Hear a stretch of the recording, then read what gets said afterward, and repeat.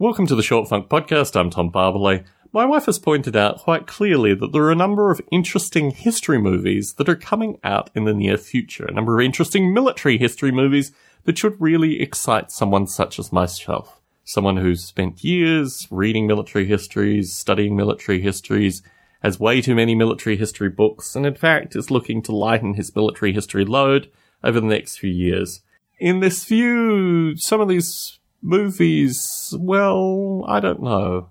I mean, Fury was a good initial example of this thing, and there have been various other movies associated with code breakers and this kind of stuff where the history really hasn't been there, and it's really more about making a Hollywood blockbuster. And when I saw the short Dunkirk, I'm very sensitive associated with Dunkirk. It just strikes me as such a poignant moment in human history, and also the environment in which these soldiers found themselves in, associated with being pushed back to the very edge of Europe, and the kinds of emotions that must have gone through their minds. I mean, particularly because the way these wars were fought were very much associated with poignant ideals. Although these folk were put there through a variety of different means, most of them had a solid belief that they were doing really good work, and to come to the end of this fight, to come to the conclusion of this fight fleeing, and also the kind of ramshackled nature of an army in defeat. So to see in the Dunkirk short the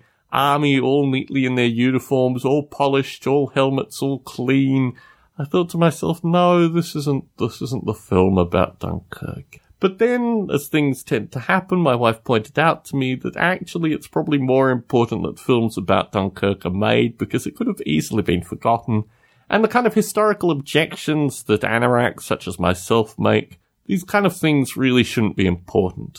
What's more important is that another generation learns about Dunkirk, and maybe hopefully a small percentage of them decides to read independently, decides to find information. And my images of Dunkirk, aside from the history, come through I would like to think that there were about 60 photos, but there are probably only about 30 photos that characterize Dunkirk really viscerally for me and give me a clear sense that this is a beaten set of forces on a beachhead desperately clawing their way to escape to life rather than to prison camps, forced labor camps, and the kinds of experiences that they would have if they were captured.